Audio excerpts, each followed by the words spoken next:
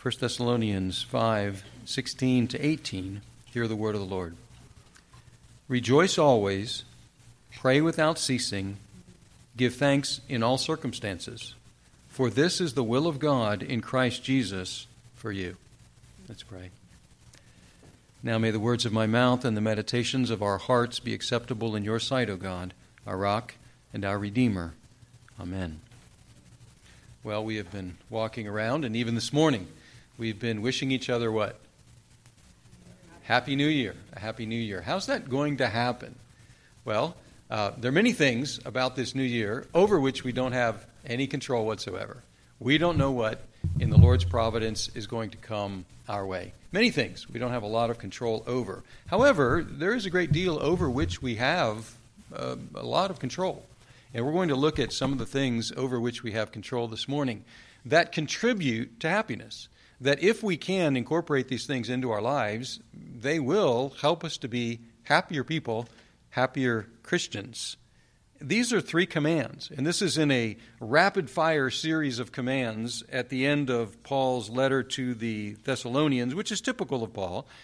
Oftentimes in his letters, he ends with a rapid-fire list of many, many things, and here he does the same. And here there are 3 commands in 3 different verses, and these are commands, and so these are things that we ought to try to obey. They also, each of them, have a modifier.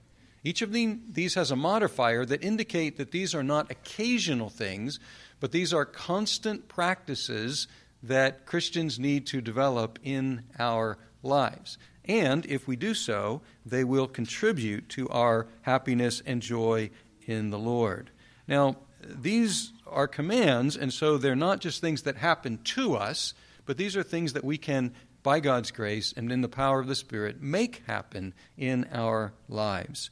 The first command may sound strange to our ears. The first command may sound strange to our ears because it is rejoice always. Rejoice always. Because we tend to think of joy as an emotion that comes over us in response to circumstances. And that's partially true. This last time through Philippians, I was impressed again with how Paul would say, I rejoiced at this or at that providence, at the coming of Timothy, at the good report, or whatever it might be. I rejoiced over my circumstances. And yet, there is also in Scripture an admonition like here to rejoice apart from circumstances. So, yes, circumstances contribute or detract from our experience of joy, but at the same time, there is an aspect of Christian joy that is something that we can practice apart from and regardless of our circumstances. Or another way to say it is this.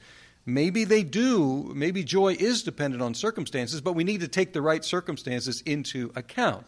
We need to take into account the biggest circumstances of Christians' experience. We need to take into account the circumstance of having peace with God, of being declared righteous in His sight, accepted by Him, possessing eternal life, having the Holy Spirit, protected from ultimate harm, adopted children, reigning with Christ in the heavens. So maybe joy is, we could look at it as a response to circumstances, but we need to take into account the real circumstances, the constant circumstances, the biggest circumstances. Philippians 4:4 sums it up. We began the service with that. And Philippians 4:4 says what? Rejoice in the Lord. In the Lord. So that's the biggest circumstances. Where are Christians? Where are we located? We're located in the Lord, one of Paul's favorite expressions. Now, if the main circumstance of the Christian is that we are in the Lord, then we have abundant reasons always to rejoice. That's the first admonition. Rejoice always. A practice, to practice rejoicing. And I've been impressed, and this is something you can pray for me for, that in Exodus, our series in Exodus, we came across the first instance of the people grumbling. And I determined that by God's grace, I'm going to try to stop grumbling. Because I think if I can stop grumbling, then I can also practice rejoicing much better. If I can get rid of the negative, then I'll be more in tune to be able to rejoice in the Lord. So rejoice always. That's the first one. The second one is pray without ceasing. Verse 17, pray without ceasing. Now, this does not mean that we do nothing other than pray. That would be impossible. But it does mean that we should include prayer in everything we do. So it's not that we do nothing else in life but pray, but everything we do can be affected by prayer. And Paul begins and ends this letter that way. In verse 2 of the first chapter, he says, "We give thanks to God always for all of you, constantly remembering you in all our prayers." Now, there are different admonitions, different instructions in Scripture. Sometimes it talks about praying at set times. And certainly the Christians in the early church had set times of prayer, and you see that in the Psalms about set times of prayer. 3 times a day, 7 times a day, whatever it might be, set times of prayer. And then there's also this concept of praying constantly. And these two support each other, and they contribute to each other.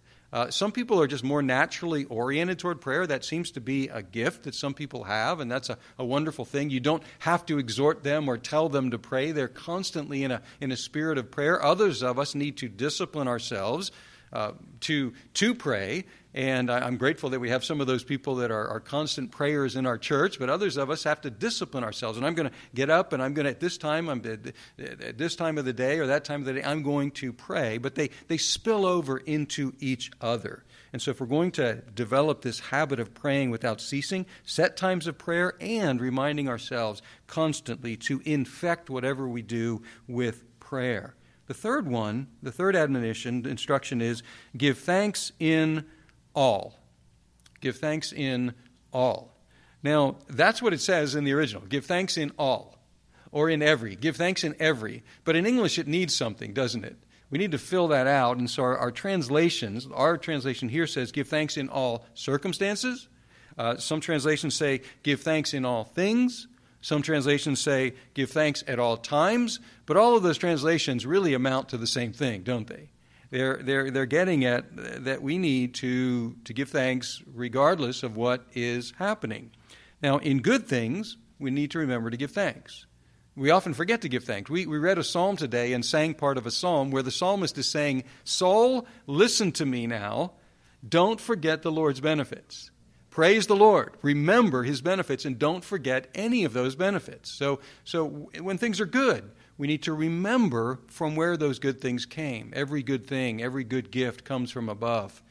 And in bad things, we need to recall aspects that are good, or think of counterweighing good things that overbalance the bad things. And at all times, if we're Christians, we need to remember God's love for us expressed in Jesus Christ. It might be that we are blinded. It might be that we're having trouble remembering good things. It might be that we're so jaded or affected by bad things in our lives that it's difficult for us to see the good things. But we always, as Christians, can say, "Thank you, God, for Jesus. Thank you, God, for Jesus." And that is enough. That is enough. And in those times, in those very desperate times, those very dark times in the Christian's life, it helps us to reflect upon if we have lost other comforts in life, that we have what we need to be fine in this life and in the life to come. We have Jesus. So thank you, God, for Jesus. This is God's will for you. If you're seeking God's will for your life in 2023, here it is. I have God's will for you this year, and it's this. It is, rejoice always, pray without ceasing, give thanks in all circumstances, for this is the will of God in Christ Jesus for you. So if you're making plans for this year, if you're making any resolutions or plans, make sure you include these 3 activities in your plans for 2023.